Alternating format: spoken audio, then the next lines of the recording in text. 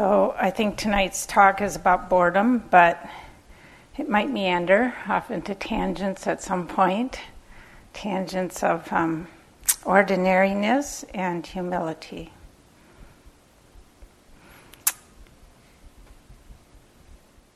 So as I mentioned in another talk, when I was young, my father would take us camping a lot. And one time he took us to the Boundary Waters in Minnesota, more than one time, but one time I'm remembering. As I said, I grew up in Minneapolis. So he took me and my brothers and sisters up there. And my dad liked to challenge us. He liked to push us to do more than we thought we could do.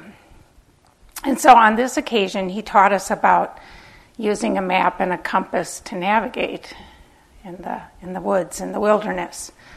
The Boundary Waters, for those of you who know it, there are no dwellings, no roads. It's wilderness.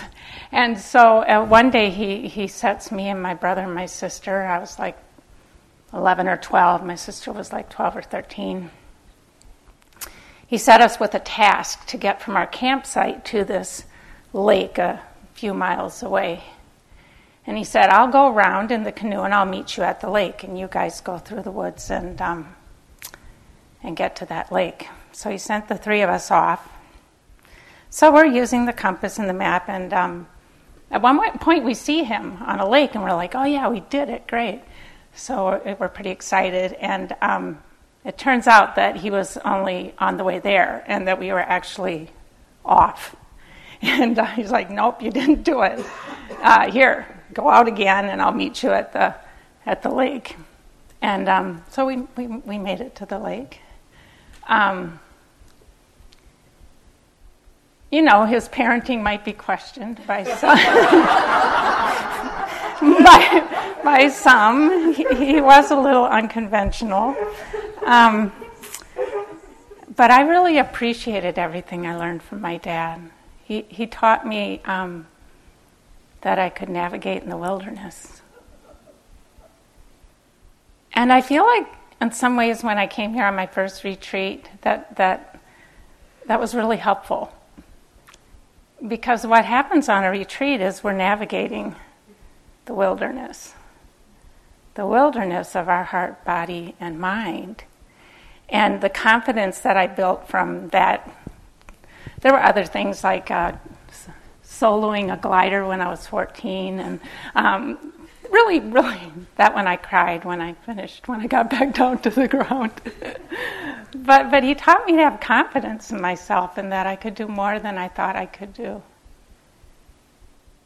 And that's what we're learning here, right? We're navigating the wilderness, and we're learning that we can do more than we thought that we could do.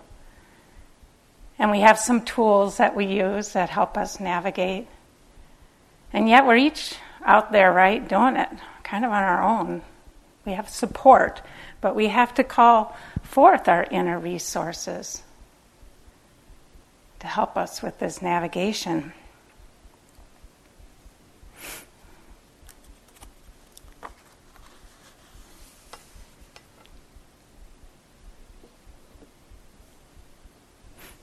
So tonight I'd like to start talking about a wilderness that most of us don't want to go near, and that's the wilderness of boredom. Boredom's kind of anathema in Western culture, especially American culture. It's like, that's the last thing in the world we want to be, is bored. Or ordinariness, not interested. Sometimes a retreat, it reminds me of a British show that was on cable TV many years ago. I don't think people even have cable TV anymore. And the show was called Watching Paint Dry. And they would paint a wall every 24 hours, and you could watch it dry.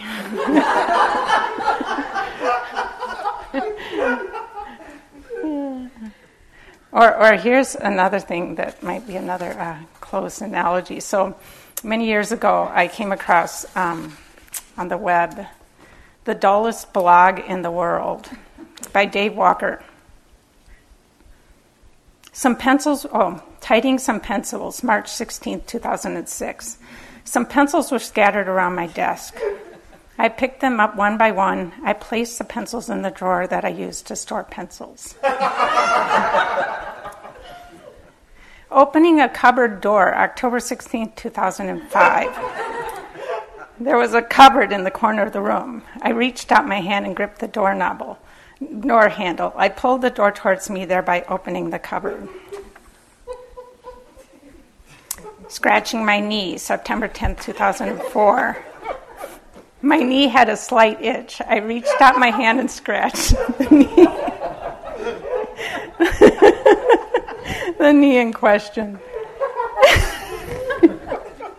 All right, enough of this.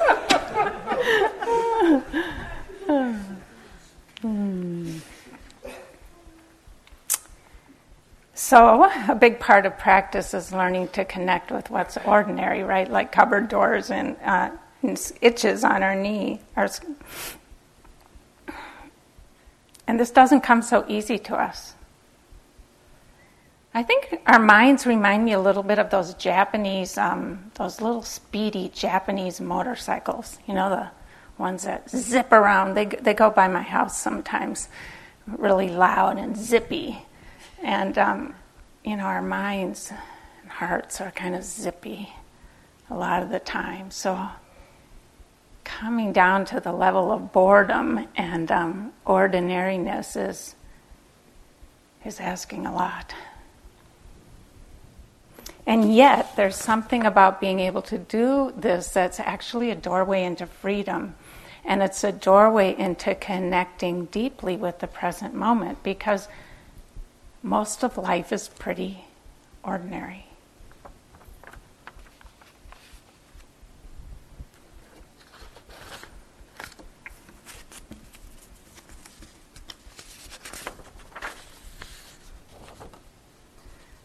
Okay, at the risk of making you laugh too much again. This is about John Cage. You know John Cage, the avant-garde composer. And he was a big fan of Buddhism, I think, or connected to Buddhism. He goes, I gave a performance of my piece called Empty Words Part 4 for the students at Naropa Institute in Boulder, Colorado. It's a Buddhist university. The piece goes on for 2.5 hours and contains long silences of 4 or 5 minutes duration. And then out of that silence, I just say a few letters of the alphabet, following a score that was written through chance operations from the journal of Henry David Thoreau. Meanwhile, there are these very faint images of Thoreau's drawings being projected on a screen behind me. But they are very dim and hardly change at all, perhaps once every 20 minutes. I thought it was an ideal piece for a Buddhist audience. But they became absolutely furious and yelled at me and tried to get me to stop the performance. The next morning, they asked me to join the faculty at Naropa. So I think about that piece because I was like, what was going on? Why were they so furious? I think maybe they were bored. So let's look a little more at boredom. What is it? It's often a mix of mind states. Maybe there's a pulling back or disengagement, a giving up, low energy, disinterest, lack of mindfulness, aversion, wanting, shutting down. All of these can be part of boredom. Maybe it's a sign that our agendas aren't working, that things are not living up to our expectations. It tends to include some restlessness, some wanting, maybe a multiple hindrance attack at the same time. So we read the bulletin board again, we read the bathroom signs again. Anything that might be a little bit stimulating, right? Let's go a little deeper. How can we connect with boredom? So the garden variety boredom is that we're just not interested. We're not engaged with what's happening. And the question might be, why? Are there skillful means to adjust, right? So maybe it's just low energy. We all have times of the day when the energy is lower, it's harder to connect. Sometimes we can just wait it out. Boredom, just wait it out. Just keep going with a kind of light attention until the energy returns. Part of meditation is knowing how to manage low energy, right? How to keep meditating at those times when we don't have as much energy. Or we might raise energy. We find we're bored, we might raise energy by walking faster, walking outside, maybe some caffeine, standing up, adding noting, connecting with something pleasant, something to raise our energy. So we might see if it happens at the same time every day that we get bored. And maybe that's an energy drop, and we can take some steps to raise our energy.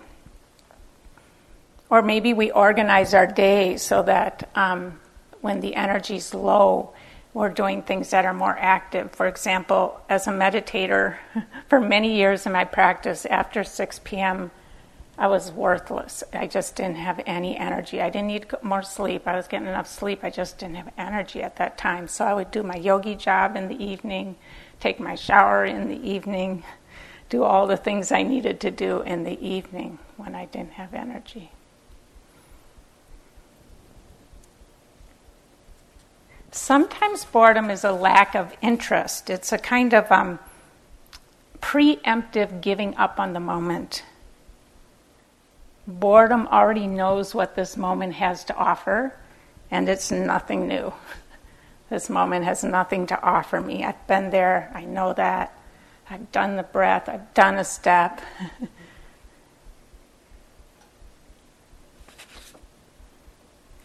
Perhaps it's neutral, right? We talked about this with the Vedana talk, how neutral, with the neutral conditioning, we kind of space out, then we get bored.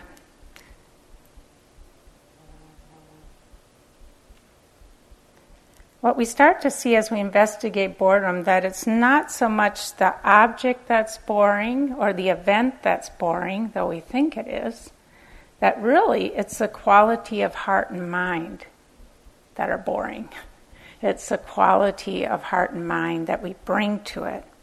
And so it's often a sign that we need closer attention. We need to raise our interest level. So how do we do that? I have several suggestions. One, we can move closer. So bring closer attention, move closer to what's happening.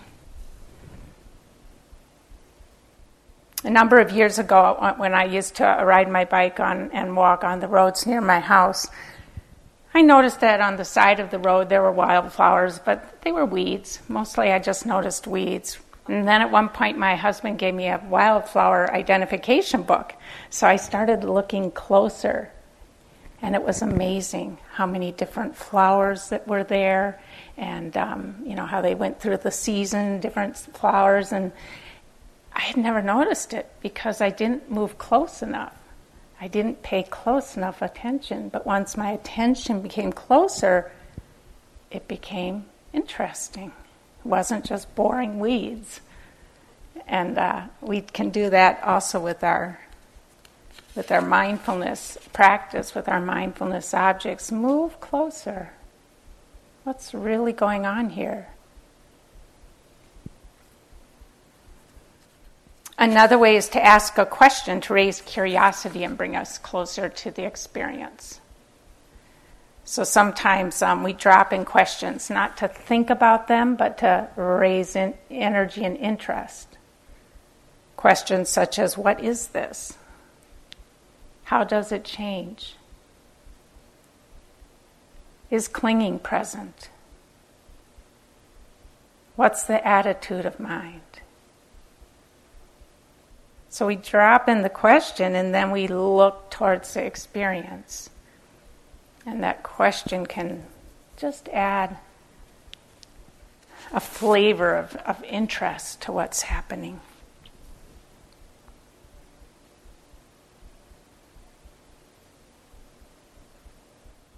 Another way is we can try to see each moment fresh.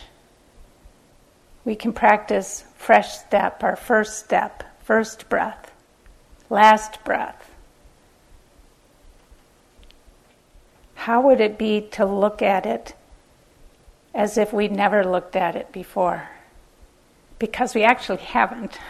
It's new every moment. It's a conceptualization that makes it old. We practice defamiliarization. So we practice looking at things as if we don't know what they are. So in the conceptual realm, it's always the same. It's a breath, right? But when we move closer and don't assume we know what a breath is, then it's interesting.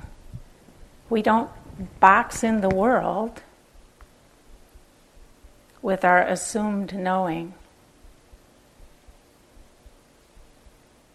I love, especially when I'm in nature, looking at things as though I've never seen them before, right? Like a tree, looking at a tree, I've never seen a tree before.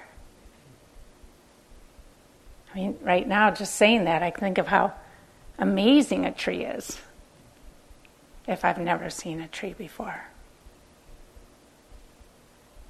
Or looking into the middle of a tulip. Again, we've talked about this before, how concepts dull the mind. Seeing things fresh brings in this energy.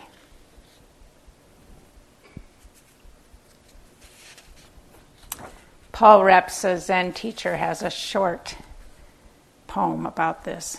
Grass blade experiencing. This is the law. No sames.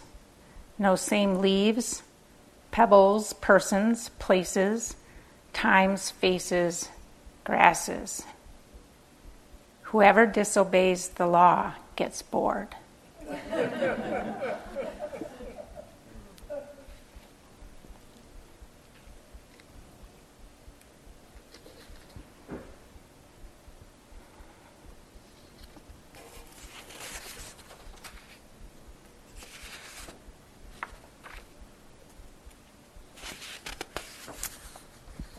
Charlotte Joko-Beck, as I've mentioned, she's a Zen teacher that I like quite a bit. And here's a little story that might be helpful for us. So she says that she was a piano major at Oberlin Conservatory. I was a very good student, not outstanding, but very good. And I very much wanted to study with one teacher who was undoubtedly the best. He'd take ordinary students and turn them into fabulous pianists. Finally, I got my chance to study with the teacher. When I went in for my lesson, I found that he taught with 2 pianos. He didn't even say hello. He just sat down at his piano and played 5 notes, and then he said, "You do it." And I was supposed to play it just the way he played it. I played it, and he said, "No." He played it again, and I played it again.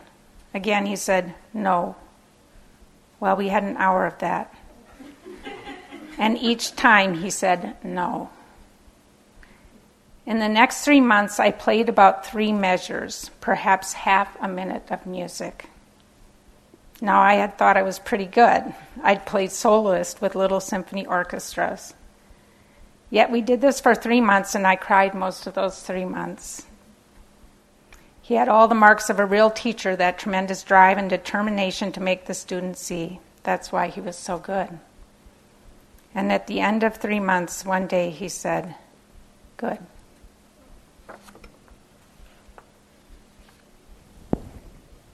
So if you think your meditation's bad, he was trying to teach her to listen. And sometimes I I think of mindfulness this way, I think of meditation this way, is we're trying to learn to listen. We're trying to learn to listen to our bodies, listen to our hearts, something other than the endless chatter of our minds, right? So it's a different kind of being that we're even trying to learn. How can I really listen to this life as it's manifesting moment by moment? And it takes incredible patience. Think of the patience, 3 months of that. It takes incredible patience. It was a 3-month retreat to learn this listening.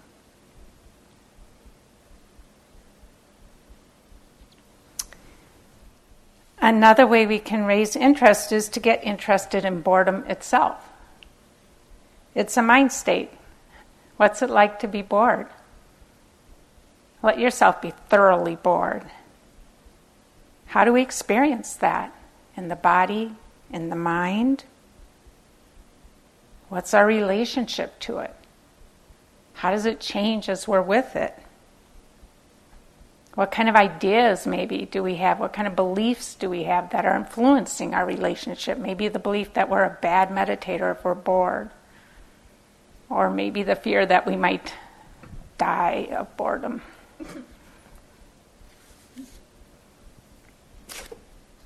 We may skip over mindfulness of boredom as we try to get rid of it and react to it, rather than connect with it as our present time experience.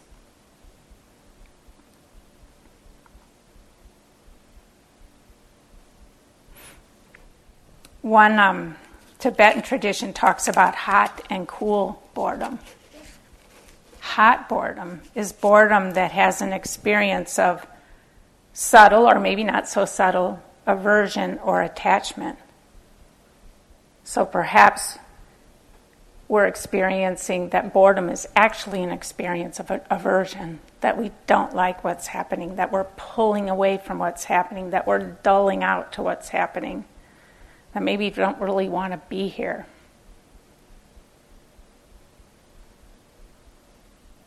One retreat I watched in a single breath how many times I wanted to fall asleep.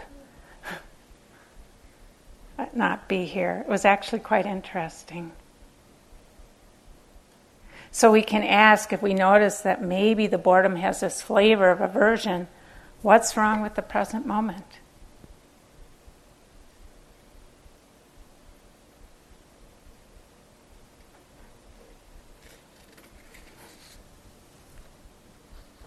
And many of you know that boredom can also be a kind of withdrawal symptom from high stimulation. Most of you, well, we've all been here a while, so maybe we've gotten through detox. But we shouldn't underestimate what we're coming from.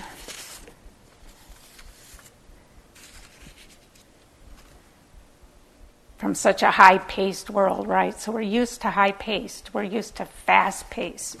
They actually did a study, and they found that pedestrians walk 10% faster than they used to. Speeding up. I found a website by accident when I was doing some research.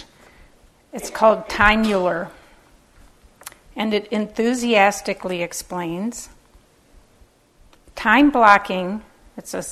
Their thing is time blocking out your whole day.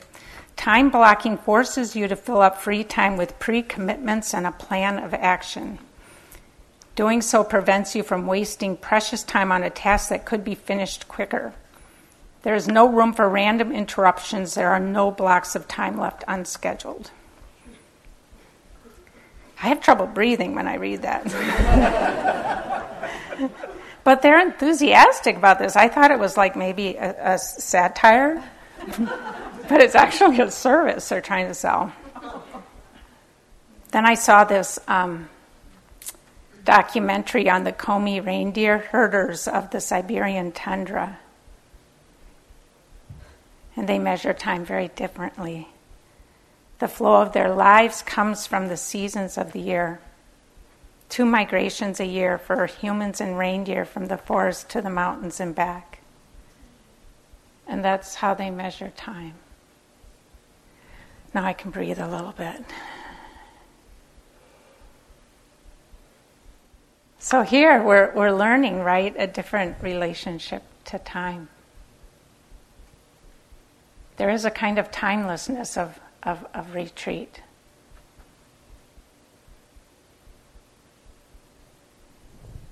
Accustoming ourselves to living that way. Have you noticed, though, how on retreat you can still be busy? Kind of that leaning into, you know that, right? That leaning into energy. It's a great mindfulness spell. I use it in my life. When I see that I'm leaning into, it's like, oh, here, now, this.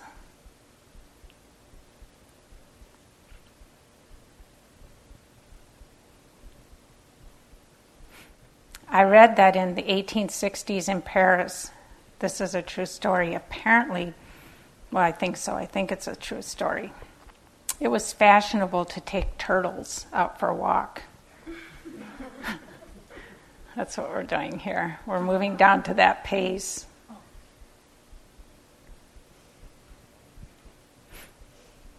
One time, a number of years ago, I was going to, Thich Nhat Hanh was doing a retreat few hours from my house, and on the last day, people from the outside could come in and take the precepts with Thai and his community, Thich Nhat Hanh and his community.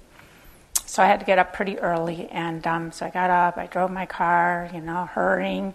So I get to the site, it's just a few minutes before it's supposed to start, and I'm rushing up the hill from the parking lot. And then I see Thich Nhat Hanh walking to the tent from the other direction. And I'd never seen anybody walk like that before. He was completely present for each step. There was you could just see it. He embodied this absolute beingness in the moment. There was nothing, no urge outside of that moment. He stopped me, I stopped in my tracks and I just watched him. And that was my big teaching of the day, was to watch him walk.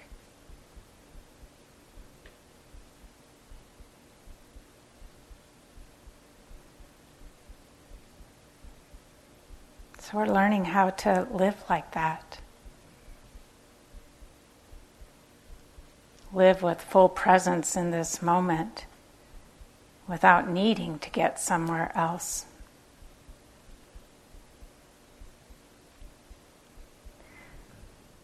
So one type of hot boredom is aversion, then the other type is craving. We want something else. We don't want what we have. And so boredom seems to be the surface, but underneath it's craving.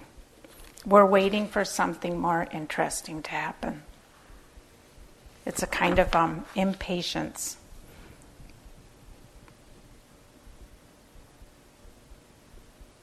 One teacher described boredom as walking down the aisles of a supermarket, and there are thousands of items, and yet we insist on one particular item that they don't have.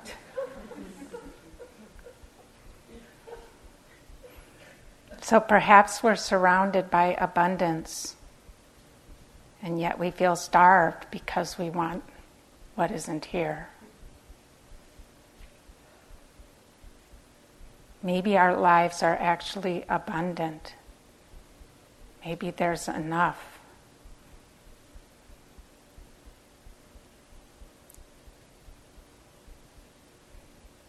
So with this kind of hot boredom, we miss life waiting for something else to be happening. Our life is made of pretty ordinary moments. Where do we draw the line between what is worthy of our attention and what is not? We practice this full worthiness that each moment is worthy of our attention, that each moment is enough, that we can relax and settle into this moment just as it is. And yet, we may have to risk producing absolutely nothing. And that's a big risk, isn't it?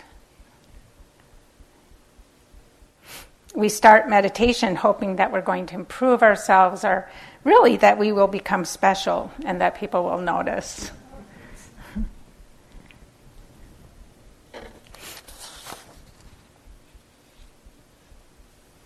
But if we do meditation properly, there's no way to avoid seeing how very, very human we are.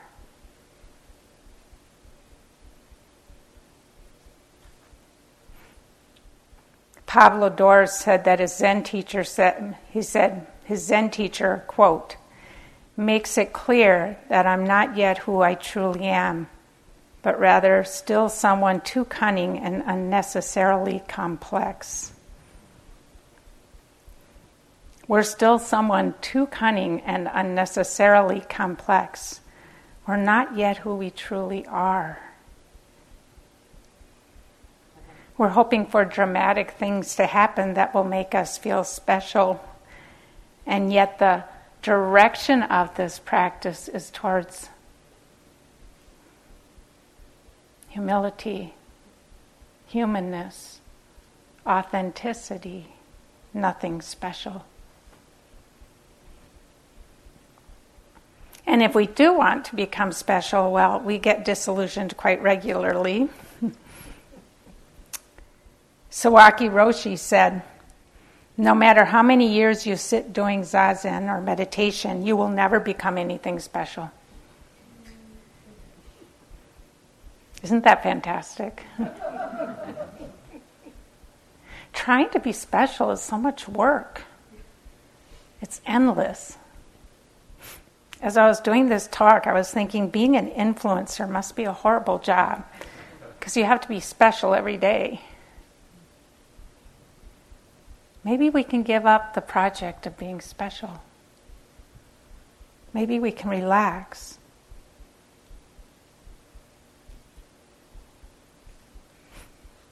Many of you may be evaluating your retreat at this point, trying to see if it's measured up to your wishes and expectations. Have you become special yet? Did something special happen? I want to make it clear that there are places in our lives where it makes some sense to try to excel, especially if we're in the middle of our careers, for example. So I'm not saying that we should never try to excel, but on the spiritual path, it gets in the way. Having that pressure moment to moment is too great a burden to carry.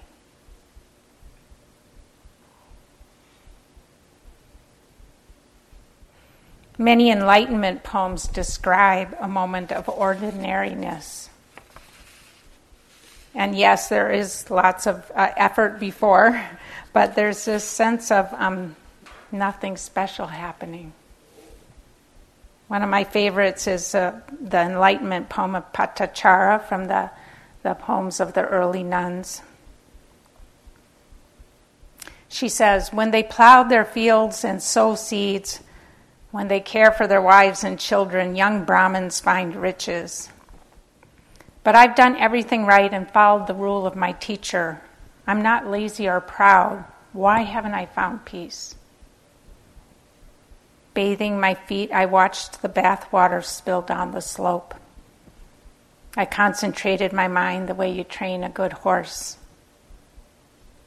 Then I took a lamp and went into my cell, checked the bed, and sat down on it. I took a needle and pushed the wick down. When the lamp went out, my mind was freed. So ordinary.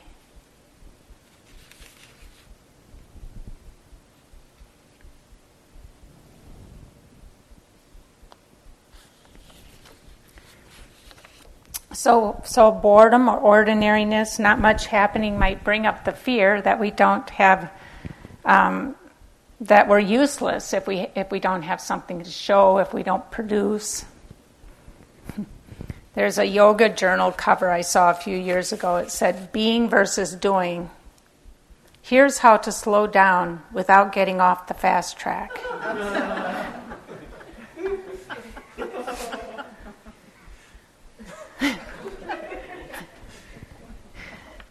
So we want to slow down and we want to stay on the fast track, right, and get something. A number of years ago, during a retreat, it was clear that it wasn't helpful for me to keep doing the intensive schedule, sit, walk, which I loved. I was very attached to. And my teacher said, you got to sit less. To be balanced, you need to sit less. And I didn't listen to her because I wanted to keep sitting and walking and, produce something, right? Be a good yogi. And finally, at one point, she's like, "Look, you can do one formal sitting a day and that's it." I'm like, "What am I going to do all day?" And she said, "Well, you'll have to figure that out, but you can do useless gazing." And useless gazing was sitting in a chair with a cup of tea and looking out the window.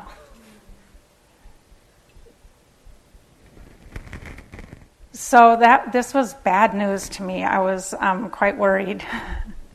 It was like I was attached to the form that I was doing, and I was really a good yogi, and I was attached to looking like a good yogi, and so I spent the first week of that instructions, week to 10 days, and it was like going through this burning fire. Like I felt like if I didn't produce something, I was worthless, that I didn't deserve to live on this planet if I didn't produce, have something to show. And she hadn't given me much to hang anything on to. But then when I got to the other side of that, I had one of the best retreats I'd ever had. One of the deepest retreats I'd ever had.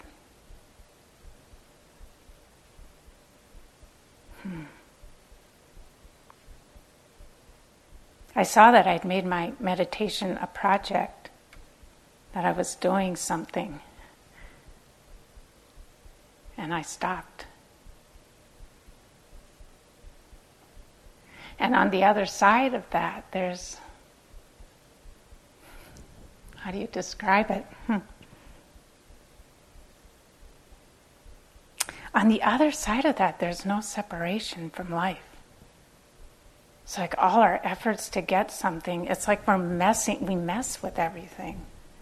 We put me into everything, and then the ability to truly connect is distorted by me. And when we take away the me, when we take away the having to produce something, there's just relationship, there's just connection, there's just interconnectedness. Somebody asked about this. There was a question in the basket about this. I'm answering it now. There's just life.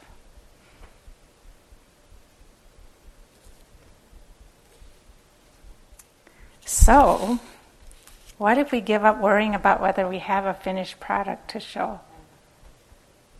Try it for the next 10 days. You've tried self-judgment, you've tried comparing, you've tried assessment, you've tried striving, you've tried all of that.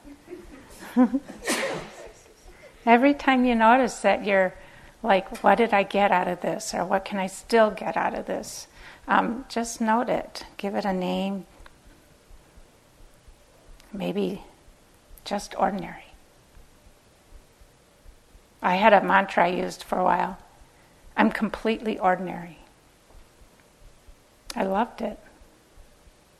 It's like letting go of the project of me, right?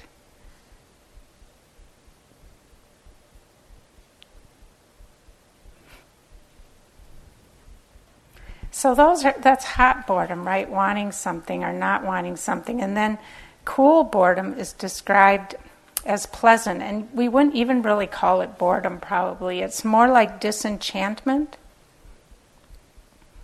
Kind of, we break the spell that special experience will do it. It's more like contentment. Boredom can be close to contentment, actually. It's a resting, relaxing, trusting. It's on the other side of all of our doing. Trusting that it's enough. The Buddha said that contentment is the greatest abundance, the greatest wealth. Freed from wanting, from scarcity, from not wanting, from stinginess, from holding on, we can rest.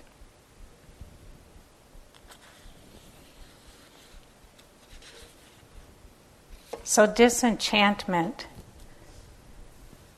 not lost in the illusion that there's some special experience that's going to solve all of our problem, that's going to make us happy.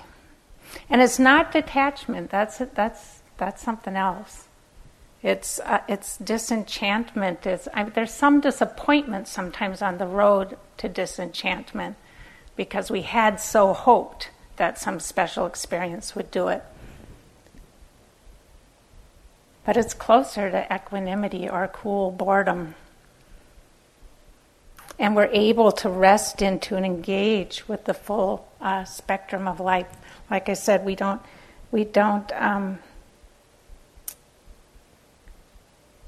leave things alone.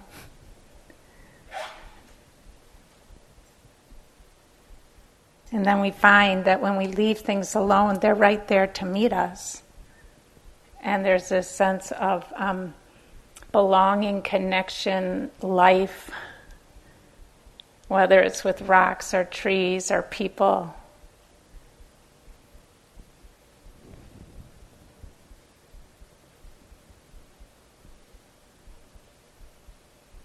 Things get to be just as they are and not a reflection of what we want from them. And in that space, there's meeting.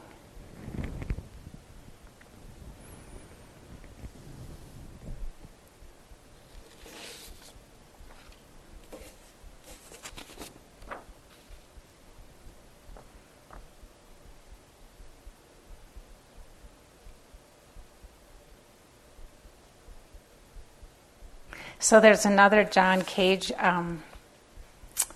piece that I talk about sometimes that some of you know. It's 4 minutes and 33 seconds. That's the name of it, 4 minutes and 33 seconds. And in this piece that he composed, nothing happens.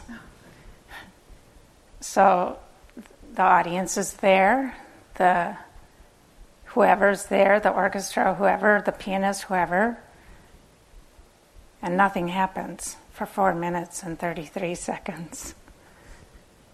And the concert is all the ambient sounds that pass through. So the cough of somebody in the audience, the siren outside in the street, the rustling and shifting of the people.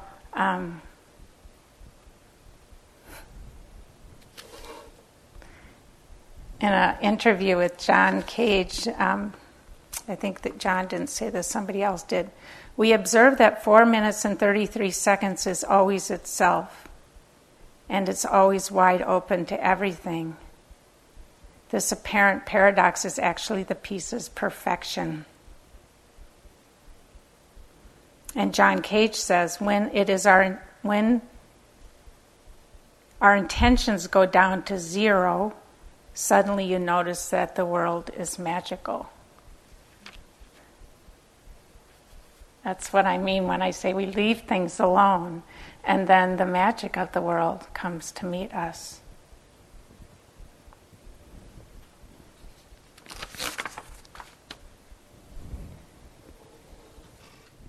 So in this space of cool boredom grows the beautiful quality of humility. And it's a term that you don't hear a lot, at least directly in Buddhism, but it's related to mana, it's related to not self. If the word humility doesn't work for you, maybe humbleness. It's a quality of great depth and great freedom. We might think that humility means being less than, but it actually means stepping out of the whole paradigm of comparing, of needing to be special, of needing to be someone. That's its great freedom. And we're freed from this pressure to be extraordinary and released into ordinariness.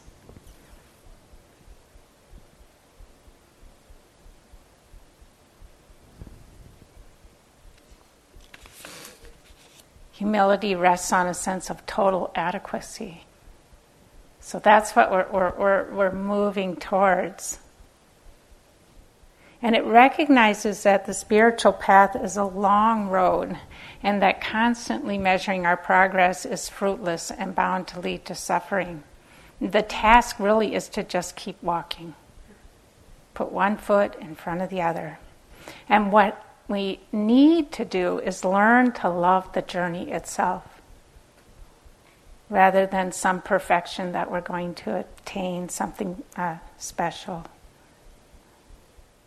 Rumi said, "Make the road home, home."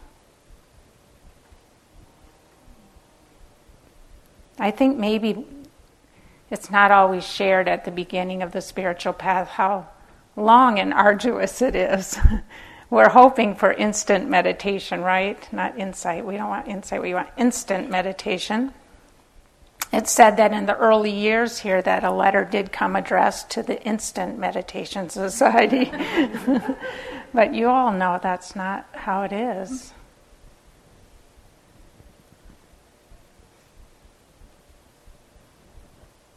The Dalai Lama said, "You Westerners, you always want, things so fast. Perhaps a little change every decade is enough." Speaking of humility, right?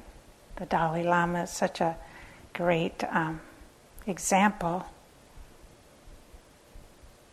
My teacher, Michelle, said to me once, "Practice is designed to make us humble. If you aren't being humbled, what are you doing here?" This was when I had said to her, "I feel like such a beginner. I'm still understanding what mindfulness is." She said, "Good. That shows that you're doing it right." This was after 3 decades of practice.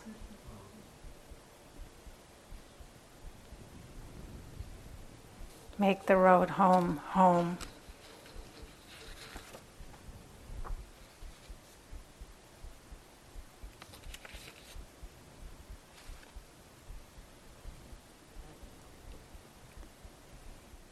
Maybe full enlightenment has the quality of a deep sense of trust in life manifesting and a deep kind of authenticity.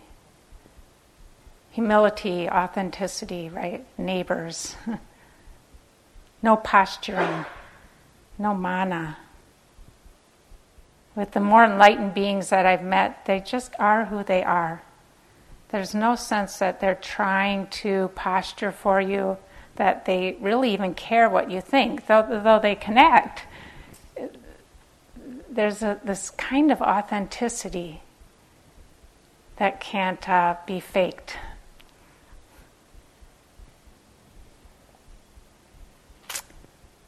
Greg may have told this story about Happy Monk, but one time he asked Happy Monk to tell him about Dana.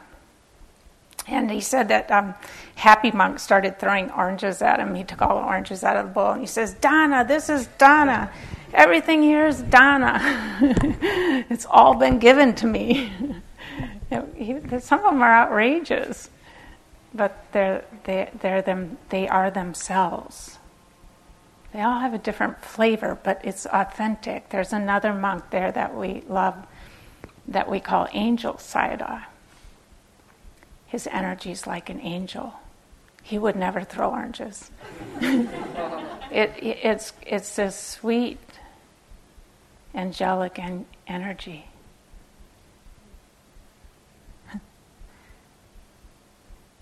Deepama, who was here in my first retreat in 1984, there's a story of them taking her to the Boston Aquarium once, and she was blessing all the fish. Like, that's what Deepama was like. She just liked to bless. She blessed jet airplanes. She blessed fish. She blessed people. No posturing, just authenticity. That was where her heart expressed itself.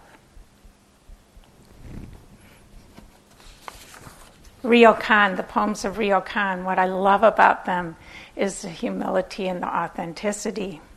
The Ryokan, the hermit poet from Japan from the 1700s. Here's one. Today's begging is finished. At the crossroads, I wander by the side of the Buddhist shrine talking with some children. Last year, a foolish monk. This year, no change.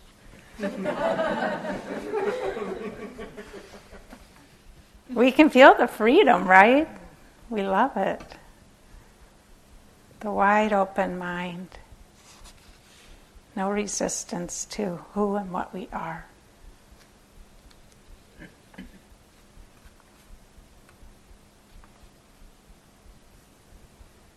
So practice helps us settle more deeply in the truth of our own unique lives. In addition to the truth of the human condition, kind of the intersection of the human condition and our own unique lives. And we learn to come back over and over again to our experience, and we learn to trust it. That's authenticity. What's happening right now? What is the truth right now in this moment?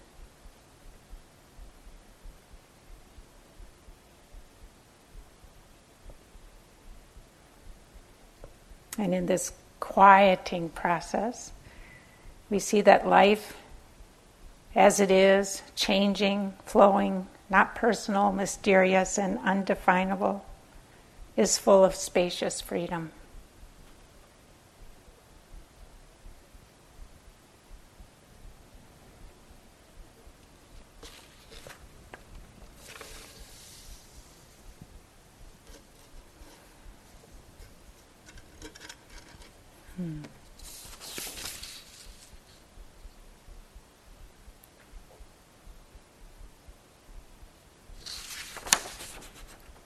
John Cage also wrote another composition called As Slow as Possible. And it will take 639 years to play the piece.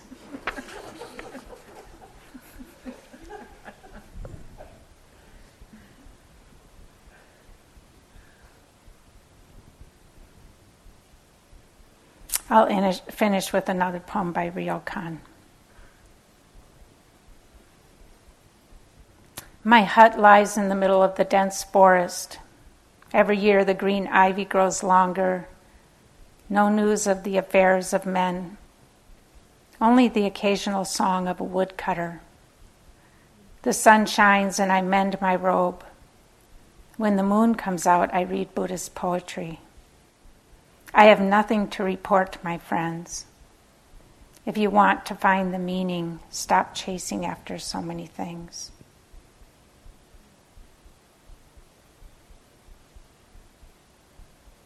Let's sit for a minute.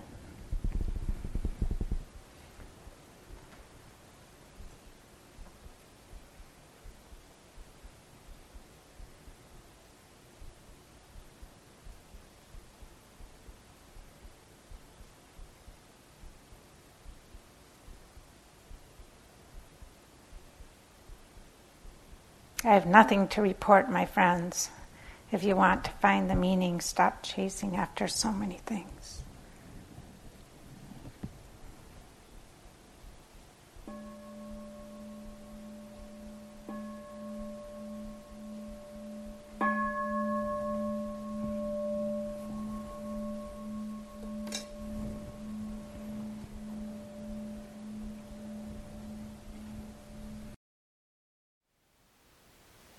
Thank you for listening. To learn how you can support the teachers and Dharma Seed, please visit dharmaseed.org/donate.